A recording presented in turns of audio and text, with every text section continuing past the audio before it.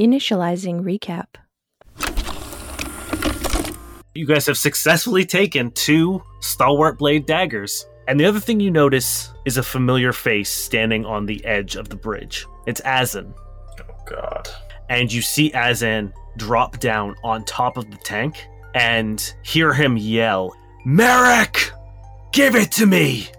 And he holds out a hand that is roiling and dripping in silver liquid. Durin, you get a call. It's Thimble again. They've locked down your ship. I'm sure you guessed that. I can give you a window. I can give you 30 seconds.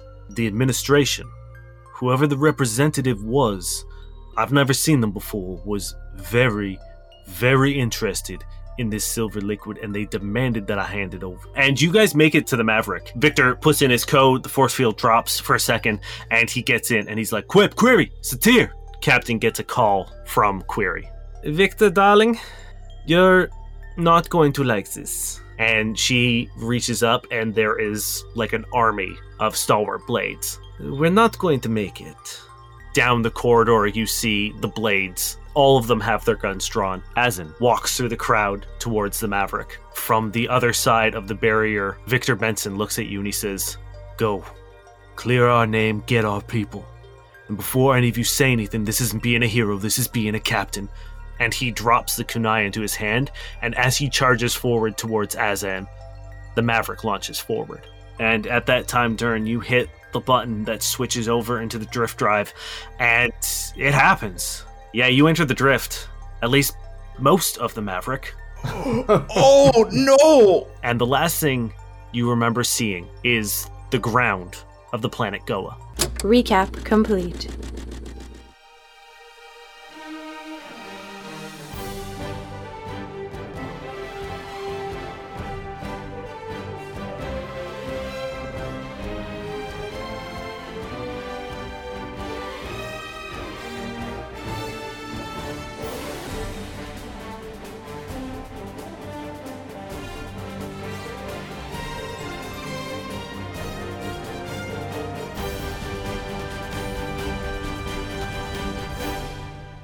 Hello, and welcome to No Quest for the Wicked.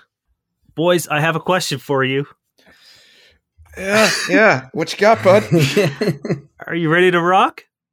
Yeah. Now, do we need a full ship to rock? I hope not, because you don't. Yeah, that's... More importantly, are you ready to roll? Yeah. Are we alive enough to roll?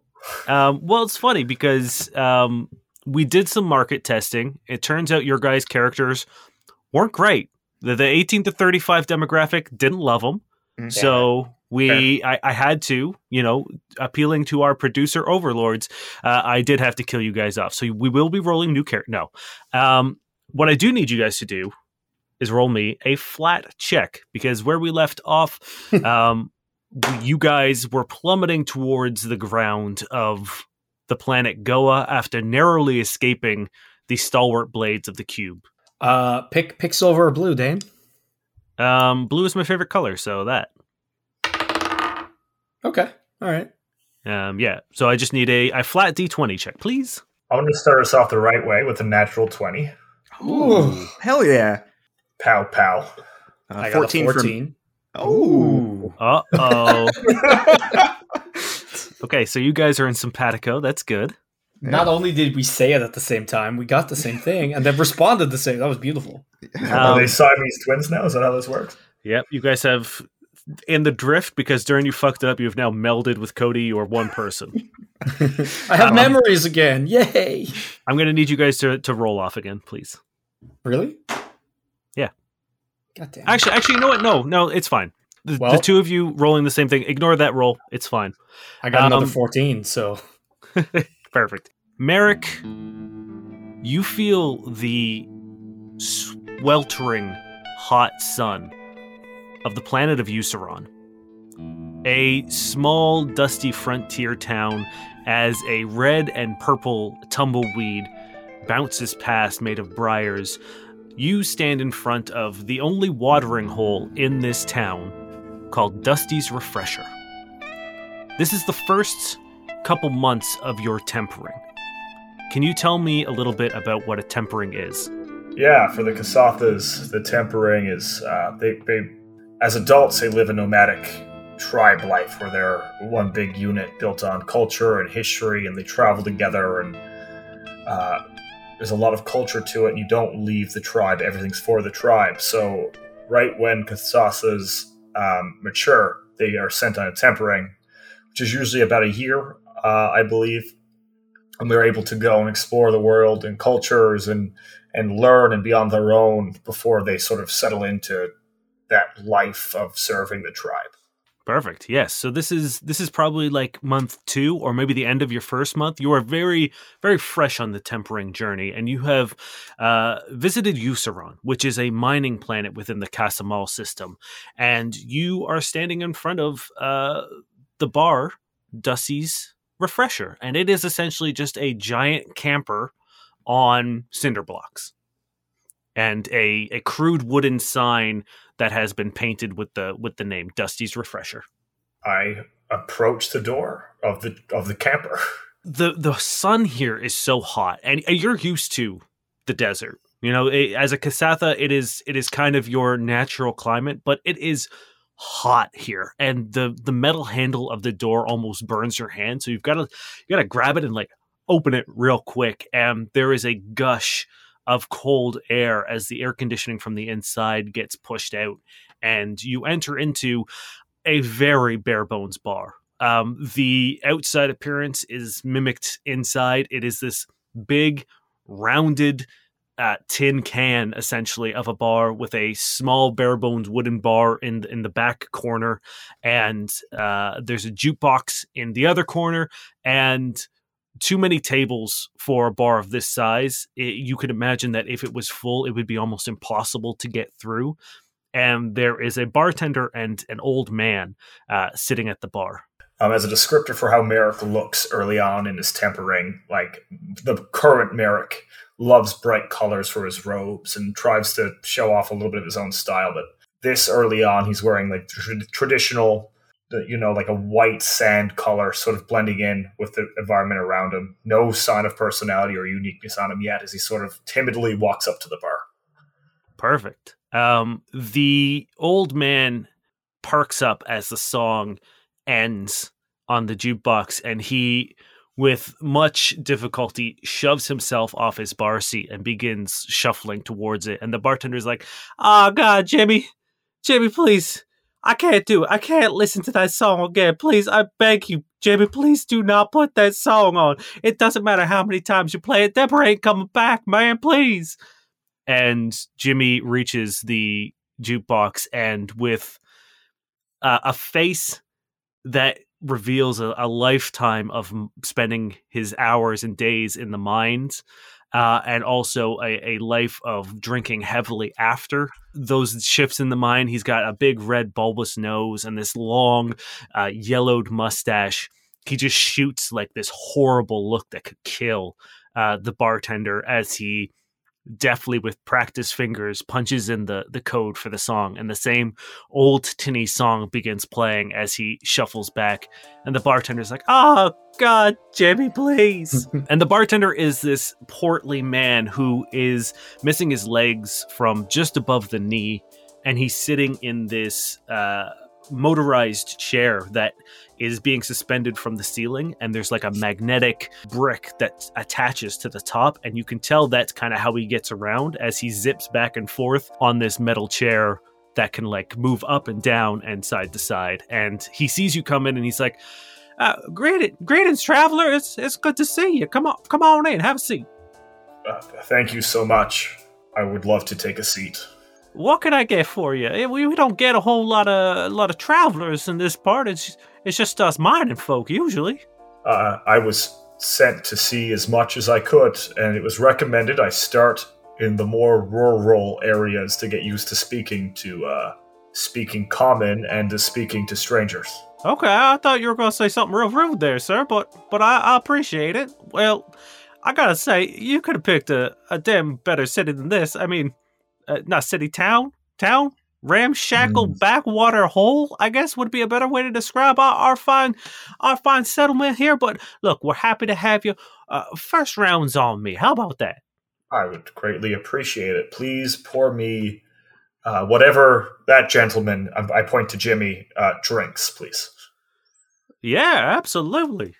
Good choice, good choice. And he goes to the only tap that they have on beer, or only beer that they have on tap, and he pours you a pint. And it, to his credit, the mug like almost automatically frosts. It's a cold fucking beer, and he puts it down in front of you, and he says, "It's always good to see a familiar or a friendly face, especially a new face. We get to see a lot of the same over and over again, and usually a lot of the faces look like old Jimmy over there." And he laughs a little bit, and Jimmy again just like glares at him.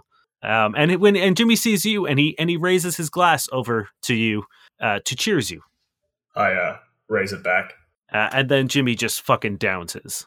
And Dusty begins pouring another pint. He says, "Well, as you might have guessed, my name's Dusty. I'm the fine proprietor of this here establishment. Other than, do you have any questions about anything? About Euceron or anything like that?" Of course. I don't want to be rude in asking this question, but I sort of have to speak what's on my mind, Dusty. It's my legs? Are you going to ask about the legs? Oh, no, your legs. I enjoy your setup. Why do you all live here still? Well, there's credits to be made. I mean, we're sitting on a veritable gold mine above here. I mean, literally not gold. It's Iberium, but it's as good as gold. Hell, it probably is worth more. So, if you can swing an axe, you can make a decent living. So that's why people come. It's, why does anyone live anywhere? It's, credits in the pocket. I guess so. My people are used to a climate just like this, but we didn't have a choice. I've heard stories about where your people came from, and I've heard stories about this cube, where most of them are now, and I've heard nothing but beautiful things and luscious fields on your planet before everything went south, and how the cube is growing and becoming this hub for society. I just am curious why you would choose a planet unknown just for a couple of credits. Well, I mean, we all make our choices, and my family wanted to make a little bit of extra scratch. There's a lot of competition out on the cube, and it's difficult to forge a life there. And while, a friendly face is nice, and having a little bit of sense of community is good, everyone came here hoping to strike it rich, and it's tough to leave a dream behind. That is a mighty fine answer, Dusty. Thank you. As you sit there and chat with Dusty, the bell of the door dings as someone else enters. And they sit at the opposite end of the bar to you. And it is a man dressed in this tattered light gray cloak with a hood pulled up over his head, and he sits down. And the second he does, Dusty goes over and grabs one of the bottle of alcohol off the shelf, pours a shot, puts it in front of him, and then pours two more and puts it on a little bit further away from him, and puts the bottle back. Is he a regular, Dusty? Oh, this gentleman? Yeah, I mean, I guess he came in not too long before you did, but he's been here for about a week or so. He's consistent, if not anything. Ain't that right, sir? And the figure just kind of grabs one of the shots and shoots it back, slides it forward, and pulls one of the other shots forward as well. But doesn't say anything. Jimmy was your name? The old man looks over to you, and he's very drunk, but he says, "That's right." This song you played, it's a beautiful song, sir. You can see tears welling up in his eyes, and he shuffles one seat closer to you, and he says, "Would you like to hear the story of how I met Deborah?" And you hear Jimmy go, "Oh, God, Jimmy, please." Jimmy, I would quite enjoy hearing the story of how you met Deborah. And Jimmy orders 2 more beers on his tab for you and him, and he begins telling you this long, rambling story about how he met his wife, Deborah. And it's mostly incoherent, 9 times out of 10, you have no idea what the fuck he's talking about, or like who half the people he's talking about are. But you get the sense that like this is a woman that he loved dearly, who left him, and he has no idea where she went or why she left. And he's convinced that the way to bring her back is for her to hear this song, which was their song. And as he's telling you this story, the night progresses and you have a couple more drinks and the bar fills up as the mines let out for the day. And you were right. It's packed. And if it wasn't for Dusty's chair, he wouldn't be able to get out or through to serve any of these tables. But thankfully he is able to sort of like glide above, and it's a great setup for him. And you and Jimmy kind of just talk the whole night. But throughout the night, you get the sense that the man in the cloak is watching you.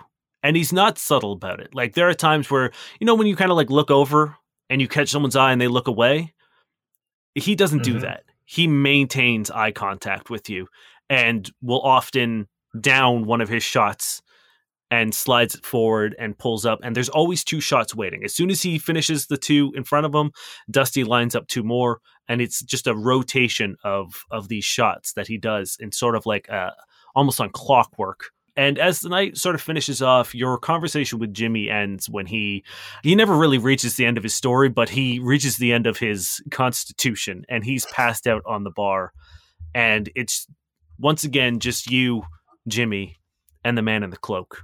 I walk up to the man in the cloak. Excuse me, friend. I've noticed that you and I were the first ones here and the last ones out. I did happen to notice you looking in my direction, and that is more than fine.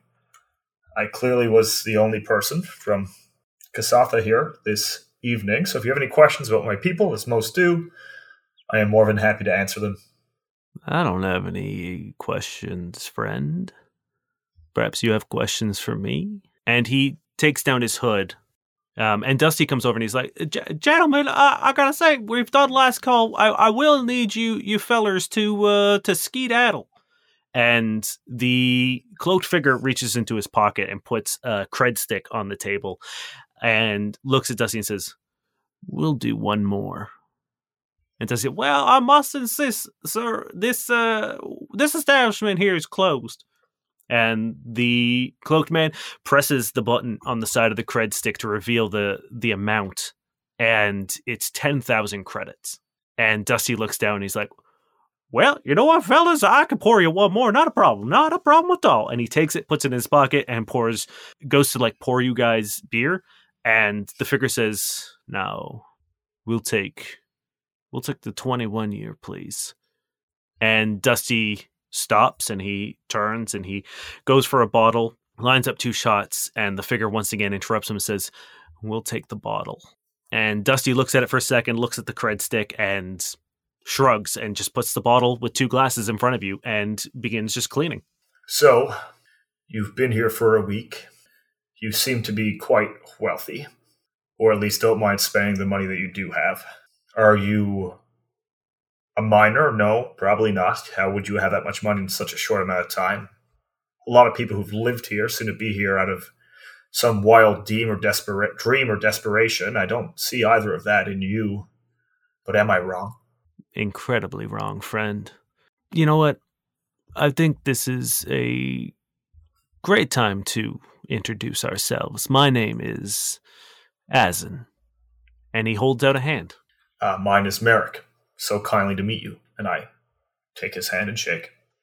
And when you do, you notice that there is a soft blue light that travels under his skin that kind of reveals his bones and circulatory system. And it's a brief flash, and it kind of like starts at his wrist and ends at his fingertip and then goes away. Give me an insight check, please. What do I roll for insight? Oh, right. That's D&D, isn't it? Yes, it is. Roll me a sense motive, please. Yes. That will just be a 10. Yeah, you notice this light, and he doesn't seem to shy away from it. And now that you get a look at him, he's a fairly well-kept man. He has dirty blonde hair that's pulled back into a neat, small, tight top bun. He has a very well-groomed beard of about medium length, but he has these sort of like hollow, almost gray eyes. And now that you're looking sort of at him as a full, complete person, you'll see that blue light every now and then. It'll travel almost randomly every now and then. It'll like come up and creep up the back of him. It'll like run across his face, and it just kind of like appears here and there. And what's your name? Sorry, I didn't quite catch it. Oh, Merrick. Merrick. Yes. How goes your tempering?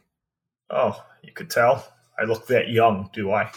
Well, I imagine it would be pretty much the only reason someone such as yourself would visit a place like this. Not by my choosing. I was asking for recommendations as where I should start my trip, and my eldest brother recommended here. I believe he, what was the term, pulled my leg. Yes, I do believe your brother has led you astray, which is fine. Every now and then, the wrong direction can put you in the right place. I believe that to be correct. I'm enjoying my time. I'm learning quite a bit. It is a little bit sad to go from one desert to another, but I will have more than enough time to see everything else before my tempering ends. That's an excellent attitude to have. How would you like to go for a walk? I would like that very much. This climate is much better when the sun goes down. That it is. And he picks up the bottle and the 2 glasses, and he pours you each a fairly generous amount of the liquor, and walks outside. I follow. I thank Dusty. Oh, anytime, fellas. Have a great night. Be safe. And I follow. And you guys walk outside, and he leads you towards one of the big quarries where the mining operation takes place. And he stands outside this like chain link fence, and he points down into it, and he says, "How much do you know of Euceron, of its story, of its fate, of its riches?" And not much. That it was a mining planet, that a lot of humans came here to try to make something of themselves, which is an idea that very much came from their people. That for some reason you could go somewhere else and make your life better. I don't know much about this place, the history, no. Euceron wasn't always this dry, hot planet. In fact, it was brought back from the verge of death itself. Before it became known as the planet of buried fortune, it was just a regular old planet. It wasn't until they discovered the Iberium, the mineral that they so desperately mine out, that it was just a regular old planet. And people lived regular old lives, but it took was one day someone hit gold or Iberium, and they realized what a valuable resource it was. It was malleable, durable, strong when worked like steel. It was almost invaluable when it came to construction, starships, and weapons. And this is the first time you've noticed that he is armed. He has a pistol holster on his leg, and he has a small sheath on his back, horizontal at the small of his back. And he playfully taps the handle of the sword, and he says, "Iberium is a unique metal. Once it oxidizes, as soon as it hits atmosphere, it becomes incredibly toxic to those around it. When it's buried in the earth, it's safe. It's dormant, and only until you discover its value do you also discover its dangers. And the people of Euceron learned these dangers, but do you think they stopped Merrick?" Of course they did not. And what do you think that is? The one thing that is universal throughout most of the races of the known universe, as in is greed. It has started and ended civilizations. It will continue to do so. It is what makes us all unique, but it is what makes us all weak. Many people think that with wealth comes freedom. That if you could afford things, luxuries, escape, a way out, that you are free, but wealth does not make you rich. It oftentimes makes you a fool. So as they continued to dig and mine, all they did was poison their planet. The toxins seeking into the soil, the water. They killed themselves for the chance to be rich. And when they were on the verge of death, when the soil could not grow crops, when the water could not sustain life, they were saved. And he points out into the field, and there is a massive white spire just in the ground. And he says, do you have any idea what those are, Merrick? Based on the line of conversation, I would assume a filtration unit, something that provides clean air. He looks very impressed with you. Rather astute observation, but yes, Merrick, that's what they are. Out of nowhere, these spires, or as they call them around here, the spikes, were driven into the planet, rained down from the heavens, and pierced the earth, and absorbs the toxins in the ground discovered by the Iberium, and poof, into the atmosphere, harmless, completely neutralizing the dangers of Iberium, allowing them to continue to mine safely and continue to reap the rewards. Do you think it bought them freedom, Merrick? No. Freedom would have been giving up on this hopeless dream and leaving, but whatever put those spikes in the ground kept them locked here as prisoners. What do you think would be a greater mercy? The spikes being delivered, or letting the planet die? That is a complex question, Asin, and the easy answer, I don't think there is an easy answer, actually. The spikes, in the short term, saved lives. It saved individuals, it saved families, it saved those who were here, especially those who are here not by their own choosing, but by those of family and heads of family. But letting the planet die, ridding the people of this necessity, of this prison, letting this material that takes life just to be useful, just to be a little bit better than what we already had, taking morality out of it, letting the planet die. Letting the planet die.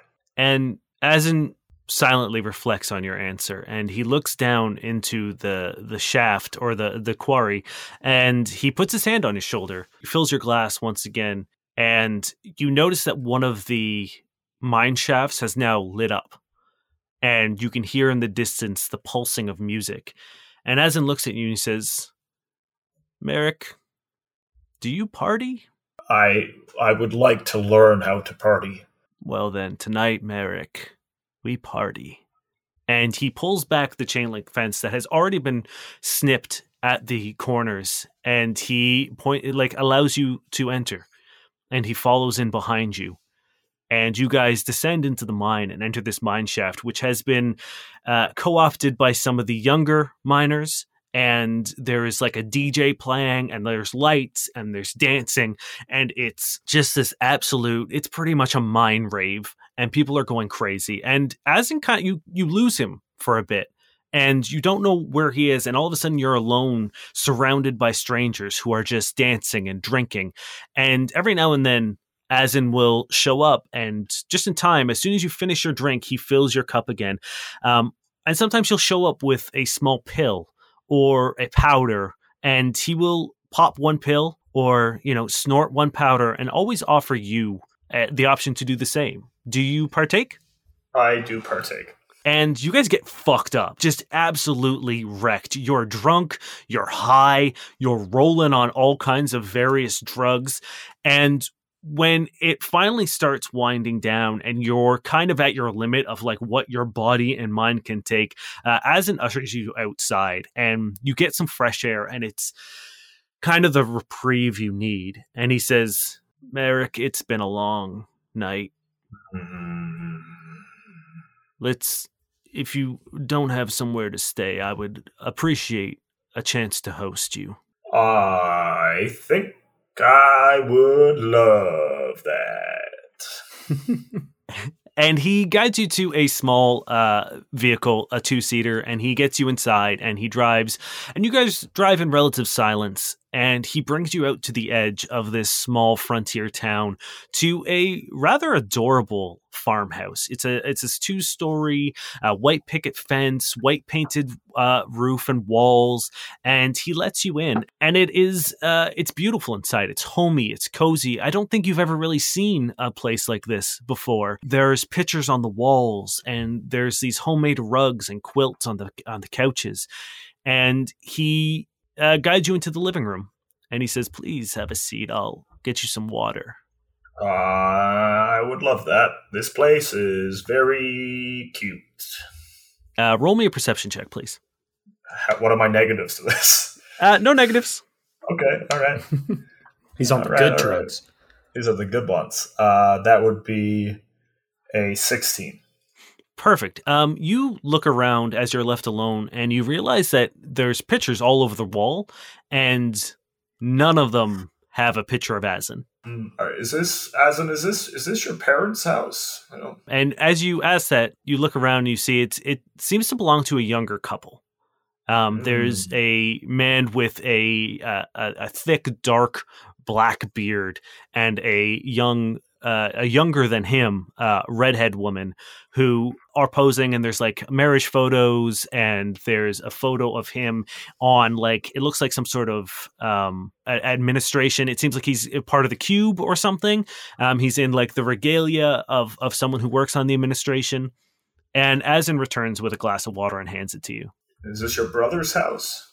I'm excited for you to meet the owners. They're, I think, someone you would get along with. If they're as nice as you, anything is okie dokie.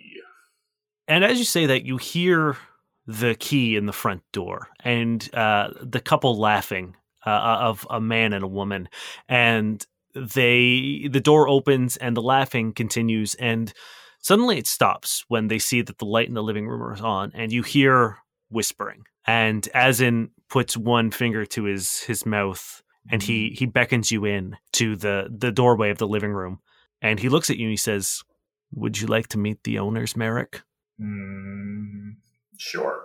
And the man says, "Hey, is somebody here? Who's in here?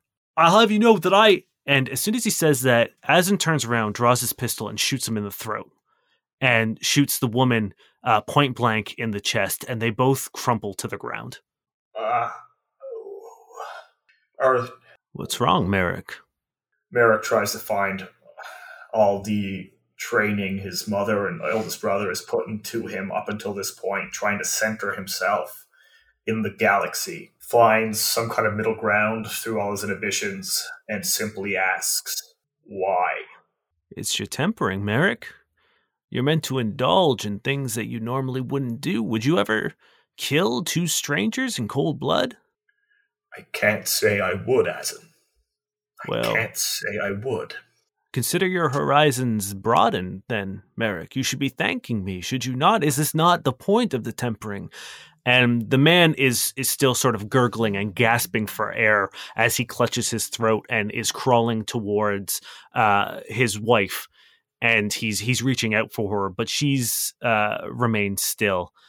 And he looks at you and he says, "In the trunk of the car that brought us here, there are 2 canisters. I would like you to go fetch them for me, Merrick." Merrick leaves the house. He throws up outside. Okay. Do you go get the canisters? I go get the canisters. And you return back in the house, and you're carrying these 2 red metal canisters.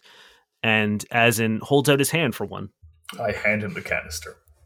And he says, "Now, we erase what we've done. We change the landscape, so to speak." And he begins pouring gasoline all over the house. He splashes it on the walls. He splashes it on the handmade rugs and quilts that are on the furniture.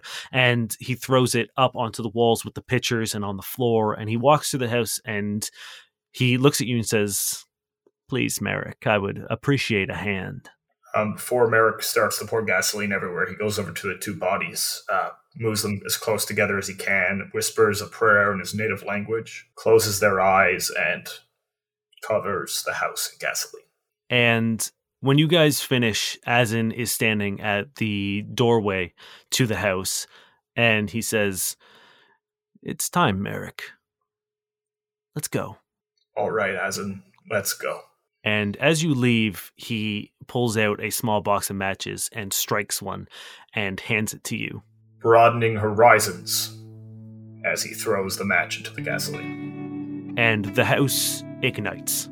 The flames begin consuming the wood and the furniture, and pretty much ignites the entire house in an instant. And as you stand off by the car watching this, you can't help but remember the heat of the midday sun when you first arrived here, and how it fails to compare to the warmth of the fire before you. And Azin looks at you and he says, "This is freedom, Merrick."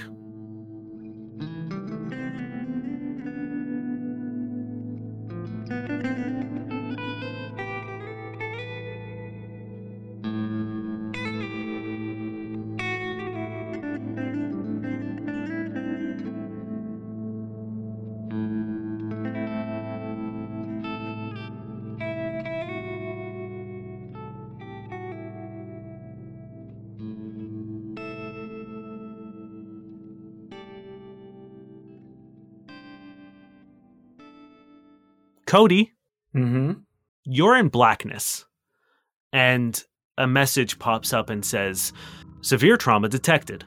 Initializing reboot sequence. Reboot sequence failed. Retrying. Retrying. Retrying. Retrying. Reboot sequence failed. Initializing backup procedure. Backup 1 failed. Backup 2 failed. Backup 3 failed. Backup 4 partial recovery. Backing up. Running initializing sequence." There's a flicker, and you're sitting in a room, and you're watching a movie, and this monster truck is driving through a used car lot. And beside you, you hear a small child laughing. What do you do? I laugh too. And the voice says, Cody, do you see this?" I say, "Yeah, he's driving right through there." Do you look at the kid? I do, of course. The second you turn your head to look at the voice, everything goes to shit. Artifacting, there's a digital screech, and a static overwhelms you. And suddenly that message pops up again and says, "Sequence desynced. Reinitializing sequence." And you're back, and that monster truck is now driving through the used car lot again. And the voice laughs again. I laugh. Cody, did you see that? Of course. He's driving right through it. Do you look down at him again? Am I aware? Like, am I remembering, or am I, like... It's up to you. Yeah, I guess I look. And the same thing happens. It begins tearing apart, and before you can see who this voice belongs to, everything just goes to shit. And the message pops up and it says, "Sequence desynced. Attempting to recover at a later point." And you hear a buzzing and a humming, and you are now walking out of a room, and you're closing the door behind you. And you look fondly at it as a wooden A hangs on the door right above a sign that says, "Do not enter. Beware danger." Cody feels a lot seeing that door. Pride, sadness, fear. And you are now in the hallways of this opulent mansion. The floors are marble. The walls have this beautiful French molding along the top. There's paintings and tapestries and vases and these beautiful carved furniture. There's sofas here and there. There's this amazingly large mirror at the very end of the hallway, and these like beautiful carved doors. And you are clearly in someone very wealthy's house. What would you like to do? Is it nighttime? It is nighttime, yes. I guess I'm gonna head to the gardens. As you make your way through the house, there is a small table filled with picture frames and pictures. Mm-hmm. I look. As you look at them, some of the pictures look like they've been like censored almost, and they shake with static, and there's that feeling of almost like you're standing on the edge of a 100-story building, and that saliva feeling you get right before you throw up. Mm-hmm. That begins sort of like building in the back of your mouth, and you kind of lose your footing for a second, and you feel yourself falling. And then all of a sudden you feel a hand grab you by the collar and catch you, and you're kind of like diagonal as someone pulls you up. And it is a large Vesk wearing a blue overall jumpsuit. And he's got this old ass fucking like cassette player with those shitty foam headphones on. And he looks at you and he's like, "Oh, bruh, you almost took a dip there. You all right?" I don't know. I feel weird. My head's not working? "Well, I mean, I'm no mechanic or anything. I'll just clean and sweep and stuff. But maybe have a sit down or something. I could grab you a glass of water if you'd like." There's no need. I'm gonna stand. "All right then." And he pulls you upright and gets you vertical and on your feet again. How's the night? "I mean, all right, I guess. Same thing as usual. Cleaning up dirt, cleaning up spills, cleaning up messes, and then going back and finding that people have just messed up the things that I've just cleaned, and then I do it again. You're the bleep bloop bleep bloop that made, right?" I look at him. What'd you say? You're like the beep boop boop. That master made. I grab him by the collar. What? Say it again. Bleep bloop bleep bloop. Is that what? No, What do you want? No, I push him away. The name. What's his name? It's and he just stares at you, and he has no idea what you're upset about. Cody sits down on the floor. "Bro, I mean, you spend literally every waking hour with the little dude." Cody starts to cry. I know. I remember that, but I don't remember that, but I know that. I could get you that water, dude. Do you want the water? I could do the water. Yeah, I'll take a water. All right. Do you want to stay here? Do you want to come with? What's the plan, dude? I'm walking back towards the pictures. The second you see the ones that are blurred out for you, you begin to get that vertigo feeling again, and you are gonna have to give me an athletics check, please. Oh God. Well, I'm back on my rolling, boys. That's a 3 on the dice. Is it athletics or acrobatics? Athletics. Now, am I wearing my armor? No, you're not. Then that's an 11. Oh, okay. You manage to steady yourself against the wall, but you are again feeling like your whole center of balance is fucked. And the Vesk runs over to you and he's like, "Hey, I mean, I don't really know what's happening with you right now. What's your name, man? What's your name?" Cody. Yours? Cody. Nice to meet you. I'm Trant. It's super cool to meet you. I don't really know. I mean, you're usually just kind of walking around and stuff. I know this is our first time talking, but I feel like you've got some real things going on, and I don't think I'm really qualified to help you, bruh. So maybe I should go get someone. Is there someone I could get you? Get him. Get him. The name. Bring him here. Wake him up. Well, bruh, that's a one-way ticket to Firesville, bruh. You know we're not allowed. I mean, you're the only one allowed to talk to the little dude. If you know who saw me talking to him, I'm out of here. Especially waking him up. No way, man. No way. I want to help you out, bro. But this, can't do it. Sorry, bro. Sorry. That's okay.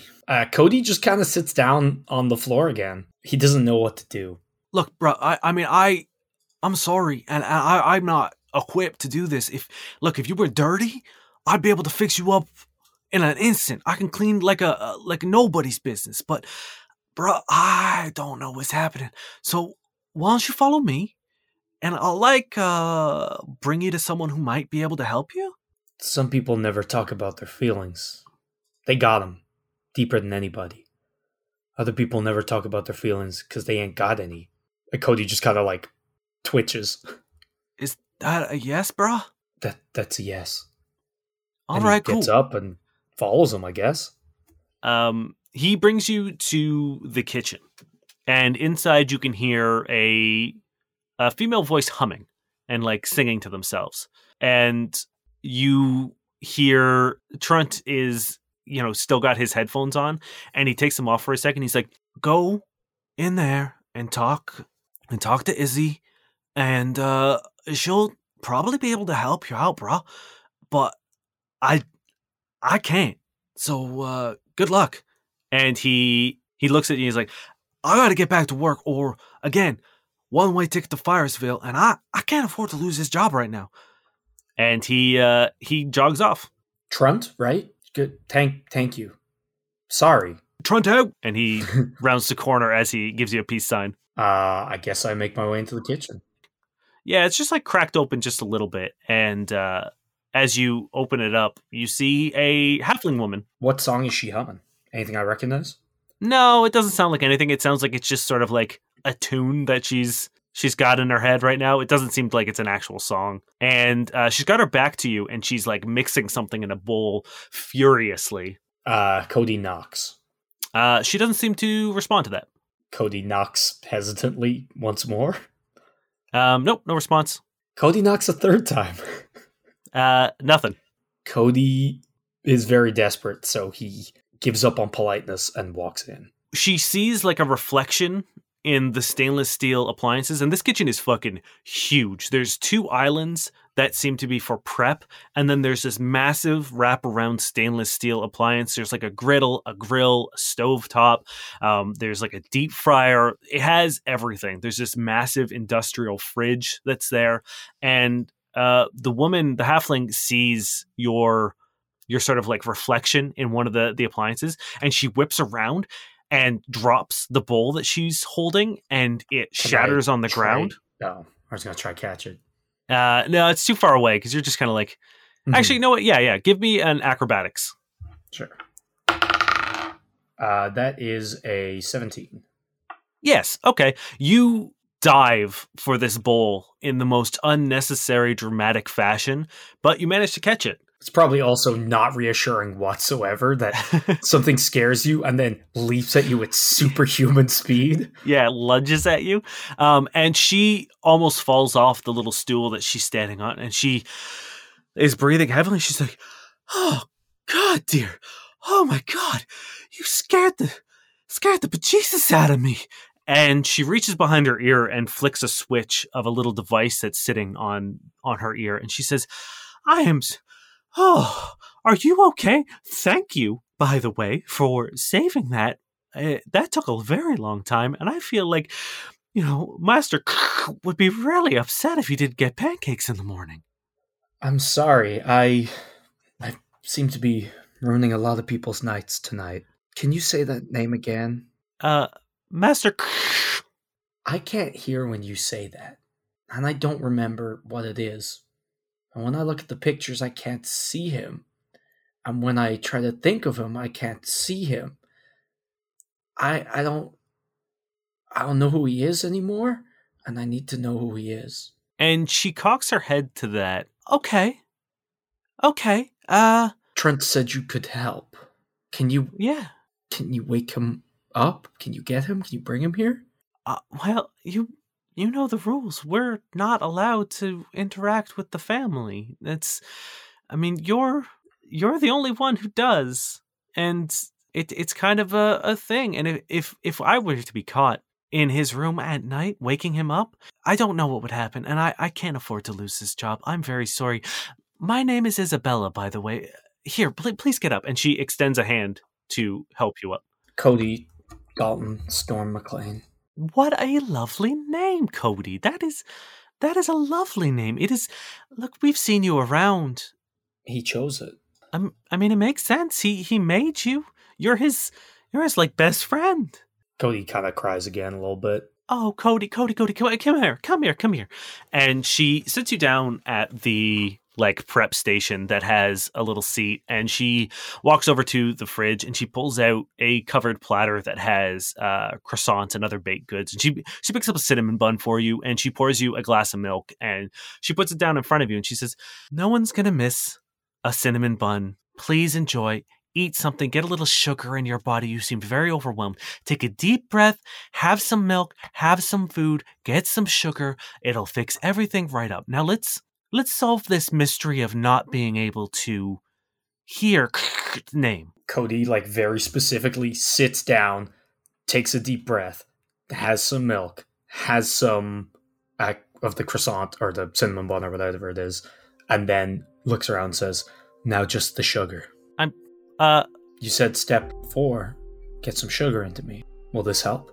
You know what, Cody, darling, dear? It couldn't hurt. And she pushes the bag of just pure sugar over to you, and she begins stirring the pancake mix that she was working on again. Cody just like scoops a little handful in. He doesn't enjoy it. Now, I will say I don't know how your type works, but I would limit that. Let's say one scoop for, to make the medicine go down. And she smiles and she pulls it back. Yes, ma'am. I hand it away. She makes a symbol with her hand and she says, "Do you know what this is?" Do I? No, you don't know what she's doing right now. It's a hand. Yes, but you see, I'm hard of hearing. And she turns around and she shows you the hearing aid that she turned on when she first saw you come in. For people who have trouble hearing, we have another language that doesn't rely on voices or noise, and it's called sign language. And she holds it up again and she says, "This means A." Cody does it. A? Very good. And she makes another one. She says, "This is L." Cody follows suit. L? P. Cody does the same. P? H. H. And you know this one. That's A. That's right. Do you know what that spells? Alpha. And when you say that, it feels like you get whiplash. Like you were pulled back in that seat in like a slingshot and then launched forward, but you don't move. But you feel this like slam forward. And she says, "Yes, that's right. Alpha." And you hear it this time when she says it. Do I know what that means? Yes, you know that's his name. Okay, I'm able to connect it. I look at her, I'm like, Alpha. It's Alpha. Yes, that's right. Alpha. Fuck. Oh. How'd you fix me? Well, you said that you couldn't hear it and you couldn't see it, but sometimes there's always a solution, dear. Like, you just have to be a little creative. And I don't know why you couldn't hear it. I don't know why you couldn't see it, but we didn't stop you from spelling it. I go through the motions with my hand again. Look at that, bright as rain. How do I say sorry? And she makes the gesture for sorry. I make it back and I say, "That's for scaring you. I wasn't thinking about anybody but myself. I knocked, but She smiles and she says, "You wouldn't know. Why would you know? There's no way of knowing." Well, I'm still sorry. I need to go, and I need to see if I'm fixed. Okay. Yeah, sure. But do me a favor. Do me one small kindness. Anything. Finish the cinnamon bun. I destroy it, just half a second, gone. And she says, "Thank you." And she makes the gesture with you. And she shows you how to say thank you in sign language as well. All right, I make it back. And then I'm running back towards the room. And as soon as you burst into the door, and you can now that you're there, you see the door and you see that there's some pretty solid dents on it, and that the wood on the hinges seem to be in pretty rough shape as well. And you burst into the door, and it is just this expanse of nothing, almost there's a white and gray grid. I scream Alpha, and it goes black again, and it says reinitializing, booting up, recovery complete.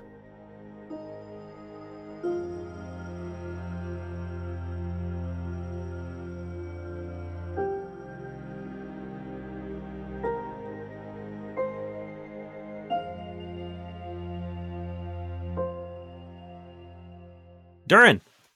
Oh man, I feel like the kid who has to give their assignment last now. Yeah, what's going on? Let's talk a little bit about the Grandmother Rat War. Yeah, let's talk about it. The Grandmother Rat, or more formally known, Lao Shu Po, Mhm.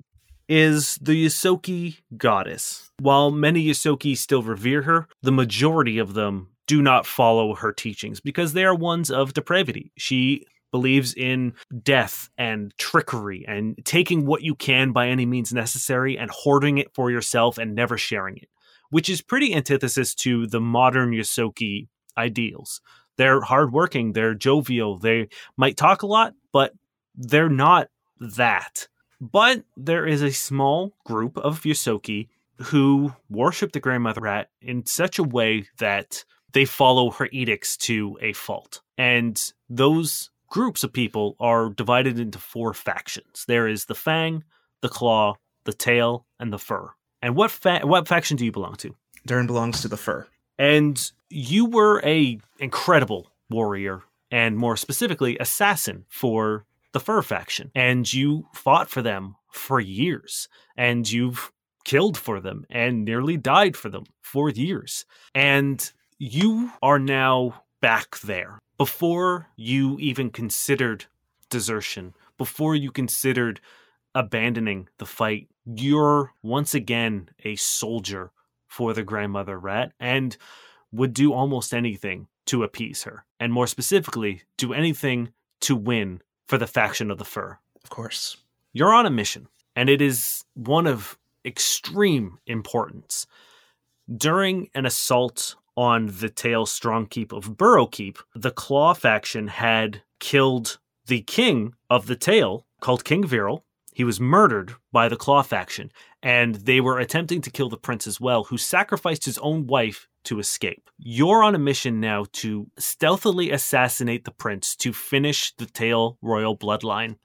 In the effort to make it look like the Claw finished the job, to make them fight each other and focus their resources on each other, so that the Fur gets a moment to resupply, breathe, and maybe sweep in and finish the weaker of the two off. You've tracked Prince Yashmu to a remote settlement in a canyon, and it is pitch black. It is the middle of the night, and there is a torrential downpour of rain, and you feel like you're 20 pounds heavier. Between your wet fur and your wet gear, you are absolutely soaked. And you stand on a rocky outcrop above 2 of the Tail sentries. And you look across the way and you see your partner, Dirk, who draws his tack knife, nods, and points to the guards below.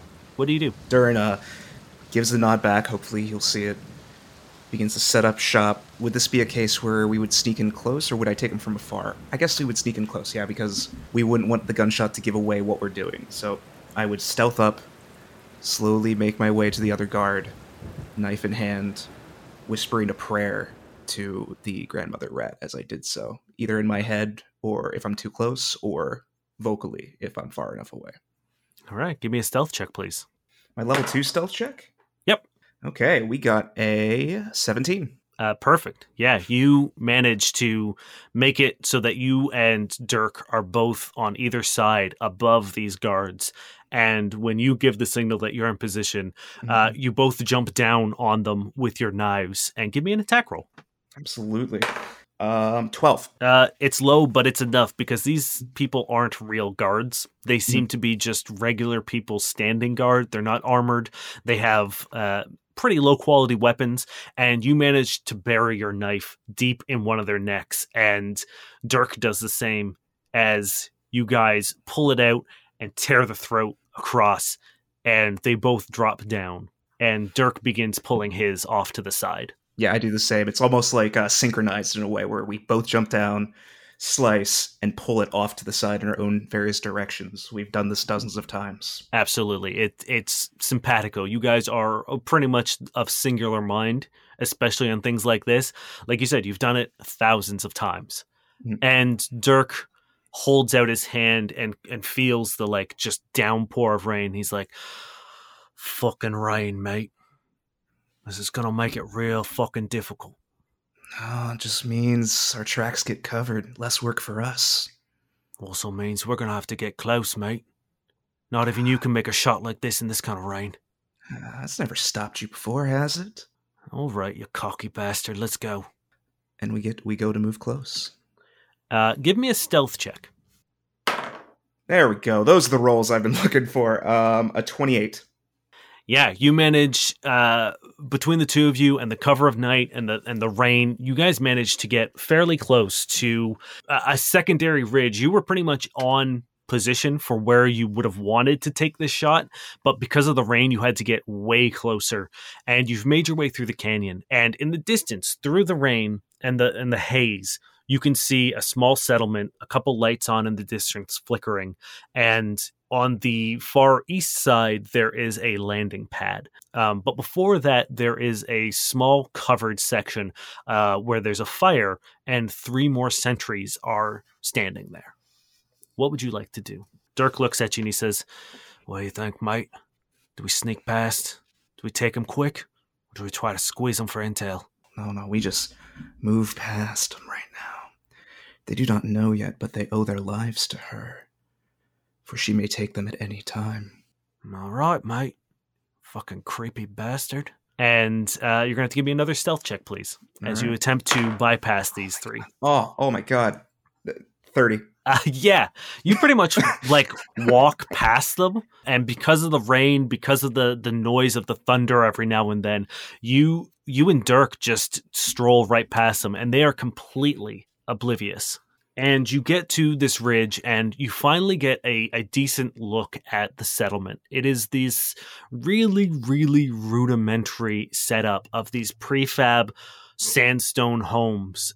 Some of them are domed, some of them are more rectangular in nature, but they're very basic, and you can see small lights flickering inside some of them.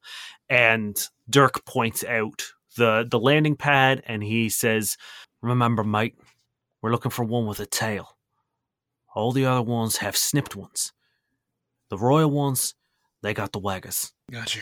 We should probably set up a few explosives on the landing pad so they can't get out. You want to get that close, mate?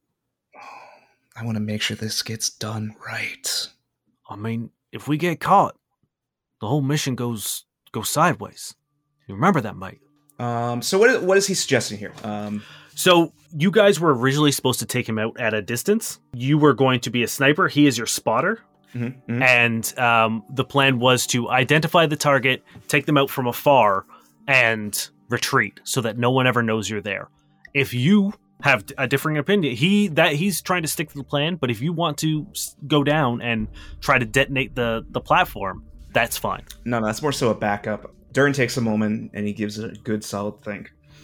And he's going to think back, what do the claws, how are we going to make this as recognizable as the claws doing it? It's more for the fact that they attacked.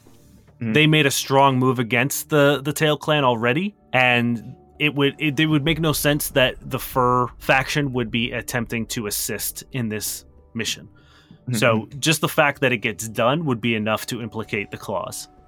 Okay. And I think about it, we better not miss. Let's go. You guys get up on the ridge, and Dirk pulls out his spotting infrared device, and he puts it up to his eyes, and he begins looking through. While still looking through, he says to you, "Mate, do you think this even matters?" And I give him a very cold look. He's like, "Of course it does." Now, that's not quite what I mean. What I mean is, we do this. Do you really think it's gonna matter? Do you think it's gonna to end anything? Personally, I don't think it does matter, but it needs to happen. All right, mate. I agree. But you're still faithful, yes? Oh, to the bloody bone. I just don't understand why we're wasting our precious time doing small things like this. We could make moves. We could go after a whole faction if we were smart. And we know this is the type of orders that definitely came from high up, right? Oh yeah, you guys are the pinnacle of the Fur faction, assassins, pretty much. If you guys were sent on this mission, it's because it's meant to be very important. And this is the first time Dirk has ever sort of like talked to you about this. Yeah, I'm getting that sense. Dirk, we have to have faith in this. There's only 3 kinds of people. The unaware, the faithful, and the betrayed. Which one do you stand on? You know where it is, Darn. I'm faithful. Then don't ask questions like that ever again. All right, mate, all right. And he perks up for a second. He says, we've got movement. And I look through the scope and I like see, where? He points his like little thing and he clicks a button, and on your scope you get a little arrow guiding you to what he's just tagged. Mm-hmm. So as you follow the arrow, you come across a group of 4 Yosokis, and they're all wearing these green rain ponchos with hoods. Mm-hmm. There's a taller, slender one. There's an average-sized one. There's a sizable one like a fairly large one that you're not used to seeing. He's broad and he's large, and then there is a much smaller one, and they're all walking towards the landing pad as you hear the rumble of an engine approaching from over the canyon. Oh, bloody hell, it looks like they're moving them. Shit. Okay. Which one's the target?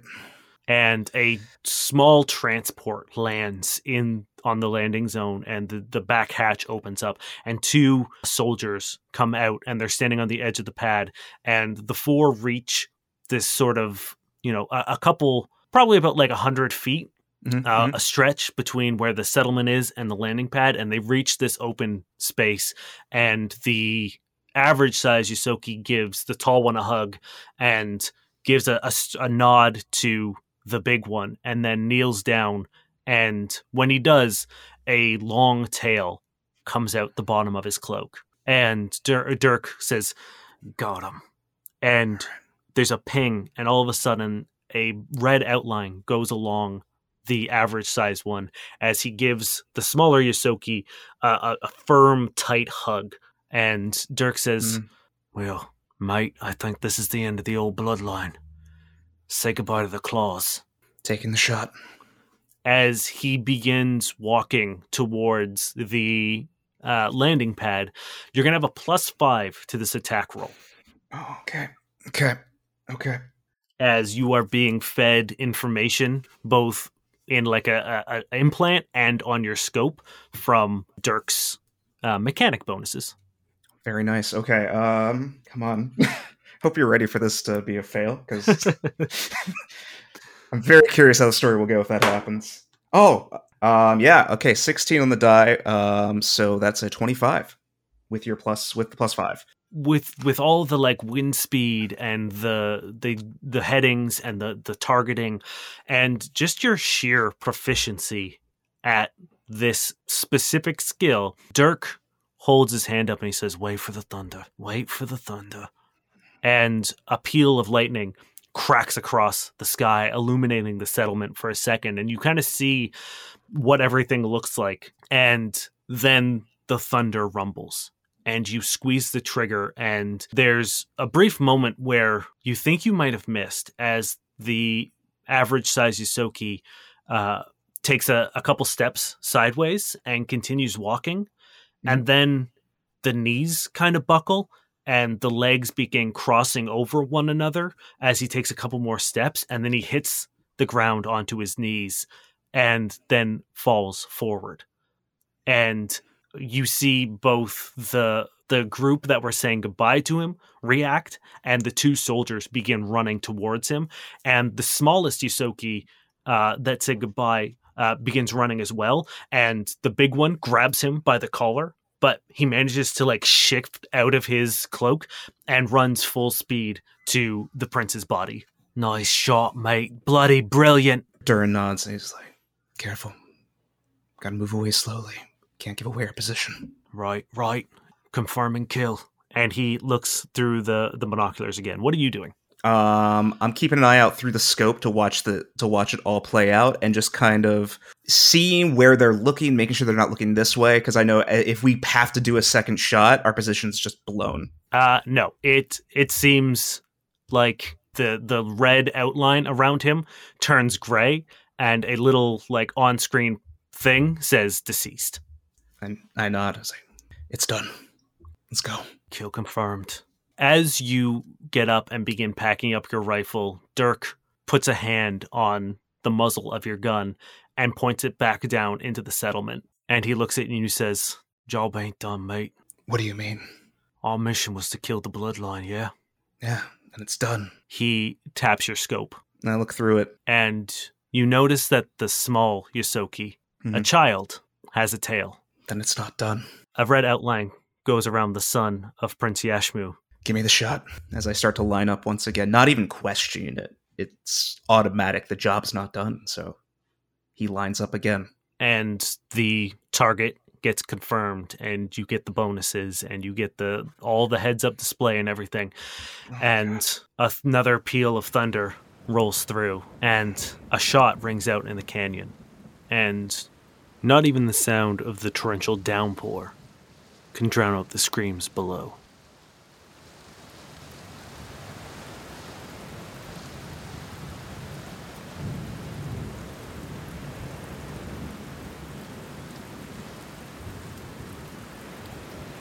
Hello, it's your Space GM Dane here.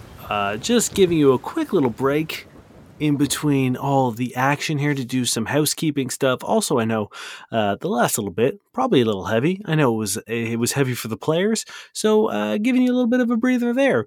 A couple things to talk about. First and foremost, I hope you're enjoying the episode. Second, I hope you're enjoying the second episode of No Rest for No Quest, the month-long event we're doing to thank everyone for such an incredible reaction to our launch.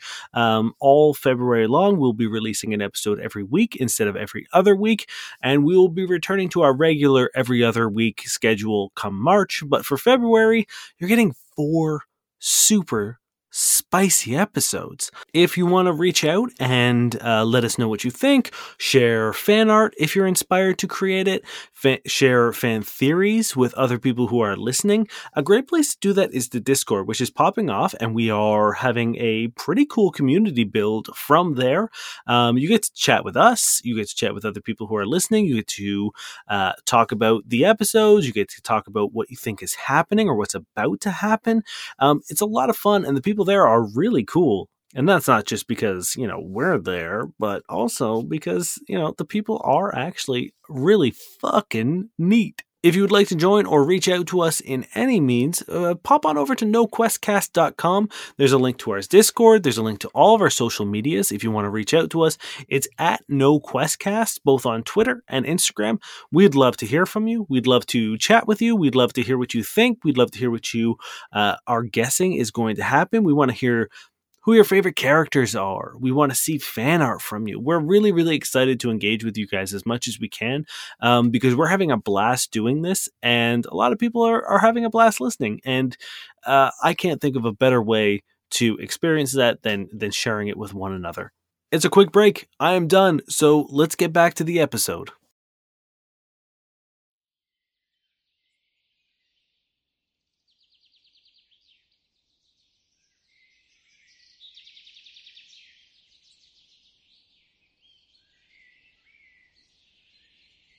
Merrick, you rolled a nat 20 at the beginning, right?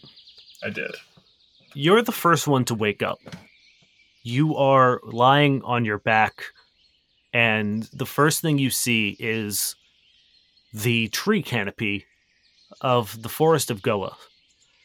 And the second thing you see is the Maverick suspended above you, cockpit and bridge, nose facing directly at you, almost like it's staring at you from above. And the third thing you notice is Cody dangling from the pilot's seat out the front window. How high up? How much of a climb? It's about 30 feet up.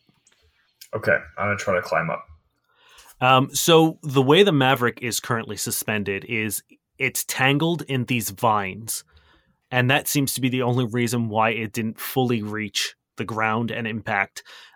It's almost like cradled in these thick green vines. So in order to get up it, you would have to scale a nearby tree and get onto the Maverick, but you're not sure if, how sturdy these vines are going to be. Okay, I'm going to start climbing up the tree, and then I'll make a decision once I get up a little bit. Okay. Give me an athletics check, please. That will be at 19. Yeah, that's enough. You get up into the like nook or the crease of where the branches begin to split from the trunk of this tree, and you realize that you would be able to jump into one of the holes in the hull, but it'd be another athletics check in order to do so. Cody, wake up. Cody. There's no answer. All right, I'll try to jump. Yeah, give me an athletics check again, please. 16. You make it just barely. You jump over, and your back foot sort of slips off the cracked edge as a chunk of metal just falls to the ground, and you're holding on to just a stray piece of piping that is now, torn out of the side of the ship from one of the blasts of the stalwart blades during the fight and escape. But you managed to pull yourself in, and the ship is a fucking disaster. Pretty much everything is destroyed. The tavern and the reactor are the two rooms that have suffered the least. The reactor is probably the sturdiest part, so it didn't suffer too much damage. But the tavern is still more or less intact because it's the center of the ship. But everything is fucked. All the bottles of alcohol have been smashed. No! Damn it! The bar is practically ripped out of the center of it. The stage in which Query used to perform on is gone, and you can see through the cockpit as it's like pointed down. But you're currently on a slope. Like, in order to go down, you'll have to like slide your way down. And I'm going to need you to roll a d20. 1 to 10, something bad happens. 11 to 20, something good happens. 17, I'm on a streak. All right. Oh, yeah. You feel the ship lurch forward for a second, and then you hear the snapping of some of the vines, but it's the back half, so the ship then levels out. But it does like drop a couple of feet, but you're now on even footing. What would you like to do? I didn't see Durin on the ground either, correct? You did not see Durin on the ground, no. You've seen Cody, you have no idea where Durin is. Cool, I'm just going to safely make my way to the cockpit. Yeah, so you gingerly take your time moving in order to not disrupt the vines anymore. And you get there and you realize, like, again, whatever Durin did to get you into the drift fucking fried the systems. Pretty much everything is blown out, either exploded or shattered or just covered in scorch marks. He did his job, but he did it poorly. And now that the ship has leveled out, you see that there's almost like an ejector seat sort of situation, but it's still tethered to the front or into the cockpit of the bridge, and that tether is what's suspending Cody out of the cockpit. Okay. I could just imagine that. There's this dangling cockpit. Oh my gosh. No Durin yet? No Durin yet. Well, actually, yes. Durin and Cody, you rolled the same thing, so you pretty much come to at the same time. Durin, you're also tangled up in these vines, and you are also suspended just slightly beside the Maverick. And when you come to, you're sort of facing straight down, so it kind of feels like you're floating until you get your bearings. And you see Cody once again dangling from the front of the ship, and you see Merrick in the cockpit looking down. And Cody, you're still strapped to the pilot chair, and it's kind of like a circus ride or a theme park ride, and you're just kind of like staring straight down into the ground and slightly swaying. Hell yeah, get those franchise opportunities in here. Next at Canada's Wonderland, the Cody chair. I have my eyes closed and I'm just running through the 5 letters with my hands. Which I can still remember, right? Yes, you now know sign language. Hell yeah. Nice. So I'm just doing those 5 over and over again. I haven't even opened my eyes yet. I don't even care where I am right now. I'm just trying to make sure I remember it and don't forget it. Does Durin see Merrick or Cody? I can see both of them, yeah. Okay. Are we alive? Barely. I think I might have died and gone to, maybe not heaven, but somewhere good-ish. Well, we could still die today. I open my eyes. I'm upside down. I'm staring at the ground. I'm behind you, And no one make any sudden movements, all right? So the vines are holding the ship in place. How's she looking? Ooh, I will let you know when you get down. That sounds good. It's At not. least there's some good news. Yeah, Durin, you can see what an absolute fucking nightmare the ship is in. It's not good news. Oh, how high up am I? You were about 30 feet, but with the ship leveling out now, you're probably about like 25, 20 feet now, because you did drop a little bit. Okay. I could try to unstrap and climb my way up, or just drop to the ground. I'm going to enter the photon mode real quick. Ooh. Okay. This gives me a reflex bonus. Okay. So I'm looking at the spell my new ability is based on, Dane, and there doesn't seem to be a weight restriction. Okay. I can't Ominous. find it anywhere. That's ominous as fuck. What's it called? It's the ability is based on the spell called Psychokinetic Hand. Now, I'm going to rule it as, since it's a cantrip, the same thing as Mage Hand, because you are correct. There doesn't seem to be... Oh, here you go. One unattended object no more than 10 pounds or one bulk. Okay, so now because I have gravity hold and I'm now attuned, I can use it to move medium creatures. Okay. They can try to save against it, but if Cody here doesn't want to, I can move him. I definitely want to. No, I don't. Yeah, I can move him about 15 feet closer to the ground, so his drop is only 10 feet. So the way the tether works is it's at its extension. Like, you can't lower him, but you'd be able to bring him up if you wanted to. Okay. Then I will, channeling the gravity around me. This dark hue energy covers Merrick as he reaches two of his hands out, focuses on Cody, and brings him up. Cody is holding on to the straps. Okay, and you said 15 feet? Yes. All right. So as you hold your hands out and cover Cody in this similar dark blue energy, you feel yourself being pulled up, Cody, and you are now 5 feet from the cockpit. Okay. Can I unclip and like jump across? Yes, it will be a athletics check in order to keep yourself from just falling out of the seat. All right. That's a 19. All right. That's enough. So you get one hand on like the corner of the seat or the back of the seat, and you unclip, and now you're just dangling from the seat, and you manage to pull yourself up and onto the back of the seat. And roll me a d20. Oh, God. 1 to 10. Something bad happened. 11. That's a good thing, right? Just make it. The seat begins to shake as one of the... You hear a beep behind you, Merrick, as one of the systems somehow activates, and you hear retrieving pilot seat, and the tether begins retracting and bringing you up, Cody. Okay.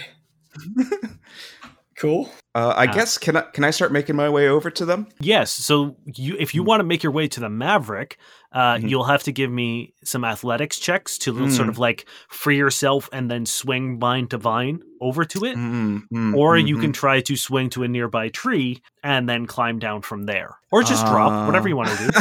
You know, is there any way it can be an acrobatics? How can we word this in an acrobatics kind of way? You know what? I will say if you want to swing over to the tree, it will be an acrobatics because it's just it's much closer. You're doing a slightly more graceful thing, but it would be athletics to sort of like almost like monkey bar, hand over hand. No, that's not his speed. Durin's going to try to untangle himself a little bit and make his way over to the tree. So that way, maybe a meeting point or something. Yeah. So give me an acrobatics check to try to swing over to the tree. Oh, 13. This isn't... Yeah, you make it. Okay, it's not that bad. You manage to... it's not all that graceful, but you manage to sort of like swing over to the crook of the tree where the branches again split out and land into it. And you're now safe on the tree. It's still like another probably 20 feet down, but climbing down is a little easier. Okay. Merrick, you and Cody are in the cockpit together now as the seat like attempts to retract, but it's now caught on like the windshield part, and it's just kind of like wiggling, and you feel the shake of the Maverick.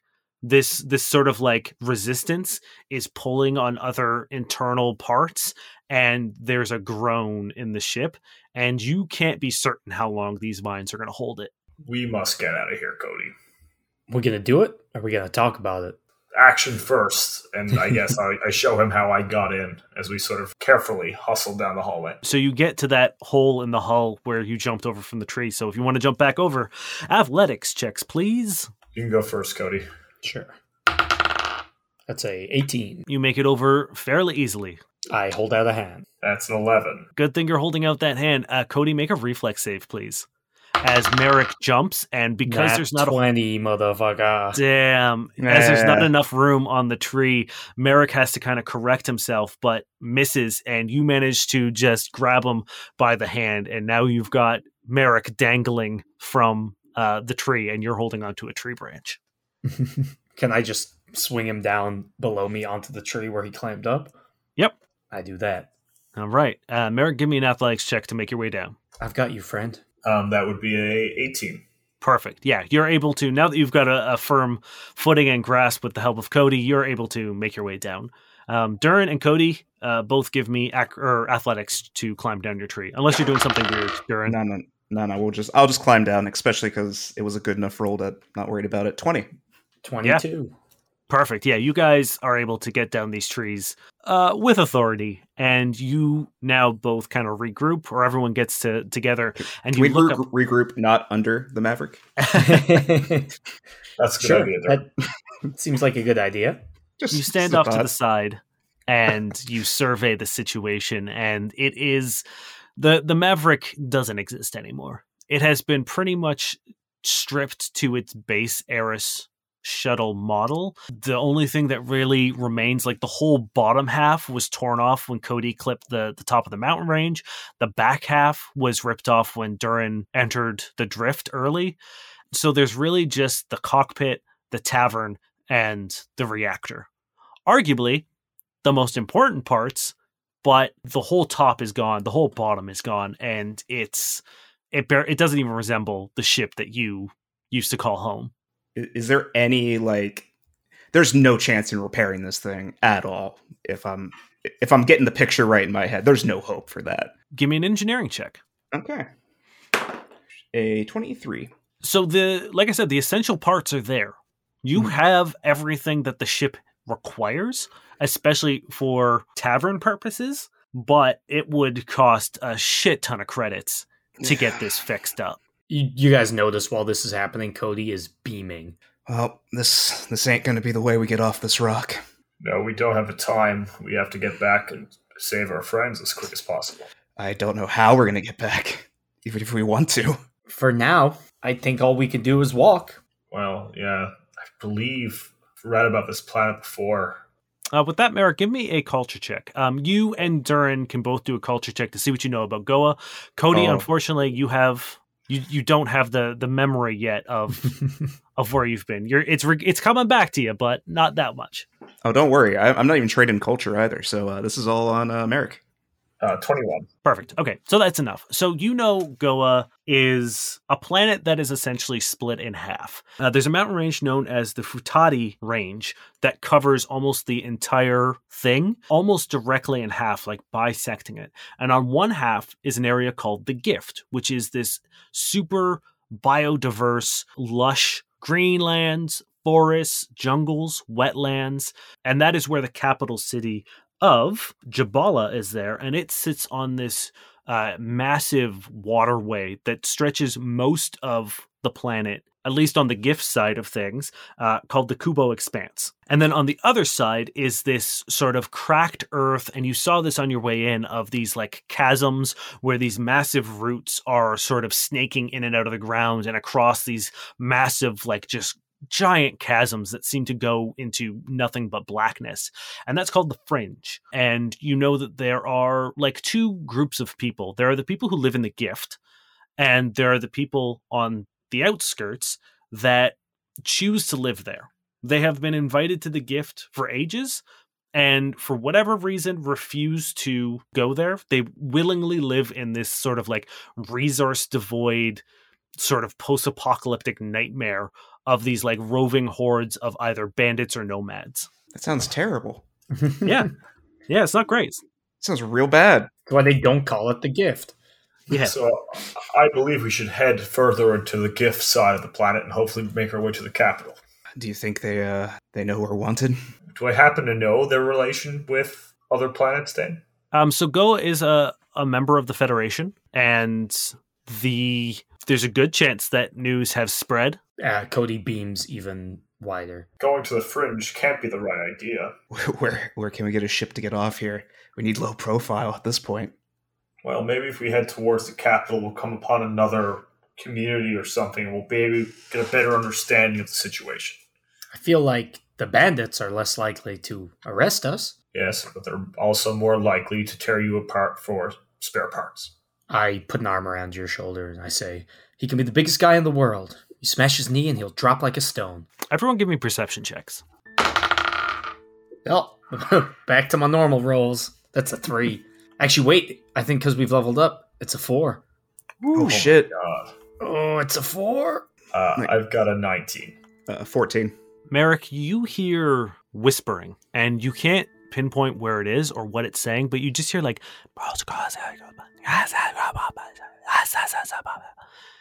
and it seems to, like, no matter where you turn to sort of get a gauge of like where it's coming from or who's doing it, it always seems to be coming from like just over your shoulder.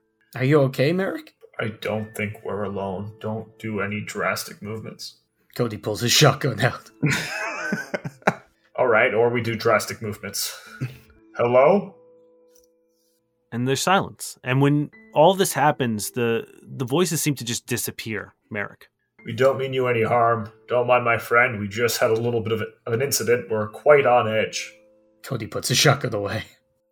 Nothing. Well, I think we'll be in your forest for a while, so if you would like to introduce yourself, we'd be more than happy to show you a little bit of hospitality. We don't have much in the means of food or gifts, but I know a couple of stories. You all hear a rustling behind you. I fight very hard not to pull my shotgun out. I give Cody a smile, then turn towards the rustling. There is a person standing there wearing this wooden mask that has no expression. Hi. That's probably one of the more terrifying things I've seen. It takes a step back and just starts running. Oh, Should we chase them? she's the only chance we have to maybe find a way out of here. Excuse me, we mean you no harm. We didn't think you looked that scary. We should get them. We need to get off this planet. Yeah, so I'm going to start following him then. I start to run. Is chasing the alright, and Durin will just run out. If they start running, he's gonna run after him at this point. Yeah, so you guys, everyone give me an athletics check, please. Mm-hmm. Ooh, that's a 25. Nice. 21. Ooh. You ready? Rolling well tonight, for now. 7. So you, Durin, I don't think your heart's in it. No, it's really not.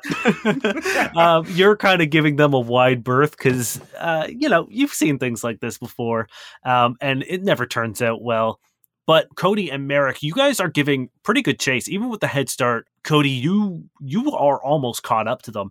And out of nowhere, a root comes out of the ground and attempts to trip you as a vine drops in front of the person you're chasing.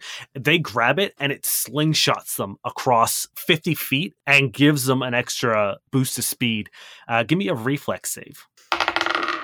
17. Perfect. So you manage to see this and jump over the root just in time to continue giving them a chase. Give me 3 more athletics checks from y'all. Oh, cool. All right. 12. 21. 6. It's my Durin, worst skill. You see this happening, the vine and the root, and I think you pull back even more. Seeing all this happening, you get to see the whole picture because you're at the back, and something isn't striking you quite right. Merrick, you fall back a little bit too as you become a little more cautious about where you're stepping, seeing this whole thing. But Cody, you're just head down and fucking booking it. I like how you made my success into he's just not paying attention. You are just hauling ass. And once again, you're almost caught up to them. Yelling like, wait, we could be friends. We don't mean harm. But like also running at that insanely, like inhumanly fast pace. And you end up chasing them into this round clearing in like this beautiful field with these flowers all popping out of the meadow, and they're on the other end of the clearing, and they come to like a screeching halt and turn around and again just stand there looking at you with this expressionless mask. Hi, friend. I know I ran after you, but we mean no harm. I sign it as I say it too, just in case. They take a step forward. And they cock their head and they hold out. They like seem to be mimicking what you're doing with your hands, but not correctly. Like they're just kind of like doing things. Now I got a 3 sense motive. It seems like they're trying to make contact with you. Cool. I stride forward and offer my hand. Great. Give me a reflex save. Reflex is my worst save. That's a 6. As you step forward into the clearing, you hear a thump as a net swoops you up and pulls you up into the canopy, and you're now dangling in this net trap. And Merrick and Durin, you arrive slightly after all this happens, and you now see Cody dangling, and this person point at Cody and then looks at you again, cocking its head with the mask. Help! If you could let our friend down, I would greatly appreciate it. Once again, mean you no harm. I know it's getting a little bit repetitive. I don't even know if you speak common. I point to my chest. No, I shake my head back and forth. Harm, and I like do like a punch into my own fist kind of motion. Let me. That feels very threatening. Yeah, that feels very threatening. Man, it's times like this I really wish I hadn't left both my knives embedded in the wall of the tavern. Hey, you were just there. You could have got them. I could have, but I didn't. I'm just thinking, if someone randomly approached me, pointed at it, said or looked at no, and just started punching their fist into their hands, I don't know how that's not threatening. Also, after chasing them. Yeah, like, hey. So they seem to understand what you say, though, and they raise both their hands and they take another step forward and stand underneath Cody. Oh no. Can I try to get out? Give me a strength check. That's a 6. You are desperately trying to tear it, but whatever they've made this net out of is crazy strong. What are you and Durin doing, Merrick? I'm definitely looking towards Merrick at this because I'm like, do you know anything who they are? Anything about this? They look very human. It's tough to say. They're definitely humanoid, but it's tough to say like what specific they are. I'm gonna roll life sciences. Okay. An 8. It's tough to tell with the mask. They very well they could be human or they could be Lashunta, they could be android or something completely different. It's tough to tell. Okay, I want a perception for more traps in this area real quick. Yeah. 7. It seems like Cody sprung the only trap that was in this clearing. Okay. I raise my hands and I take a step towards them. Careful. They keep their hands raised as well, and they keep sort of like looking up at Cody and looking at you, and then looking at Durin and looking up at Cody and looking at you. I raise my hands as if I mean no harm. I want to make a quick perception to see if there's anyone else here. Sure. Because this feels like... no, cool, 10. No, we're good. It's just you and this person in the field. Sure is. I'm going to subtly go into neutron mode. Now, every time you've talked about going into certain modes, you do get enveloped in a certain light. Yeah, I invented my own flavor. So it's flavor light, Dane. It's flavor. It's this one's the nice light purple hue. Okay. Is it calming? You begin sort of like subtly glowing, and I'll say that this is more of like a shimmer than it is like a full body encasing glow, like a Twilight vampire. Yeah. And they take a step back, but they don't seem to be panicked, but they still keep their hands raised. Durham, what are you doing? I'm basically keeping an eye, and I'm trying to think of what to say in this situation. But really, it's just like Durin trusts Merrick to such a degree when it comes to dealing with people that he's going to kind of like do a wait and see, but not approach in any way. Can I borrow a knife, friends? Very soon, Cody, soon. Durin, Yes. does a 22 hit your KAC? Oh yeah, easily. Please give me a fortitude save. Oh, Dane, this is my worst. 13. That's my worst fucking skill. Or, sorry, save. You blink twice, Mm-hmm. and you reach up to your neck, and you pull a small blow dart needle out of your neck, and you look at it for a second, and once you realize what just happened, Merrick, you hear a thunk behind you. Son of a bitch. Yeah, I'm assuming I'm out at this point. I'm gonna shoot my fire shotgun at the knot of the rope above me. I'm going to say that you are so entangled that you would not be able to draw your weapon right now. You are crumpled in this tiny net. Okay, can I try strength out of it then, again? I will give you another strength check, yes. Sure. That is 15. No, even with this one, you feel like you've got a bit more leverage. You've got your heels pressed into the rope this time, and you're trying to really give it.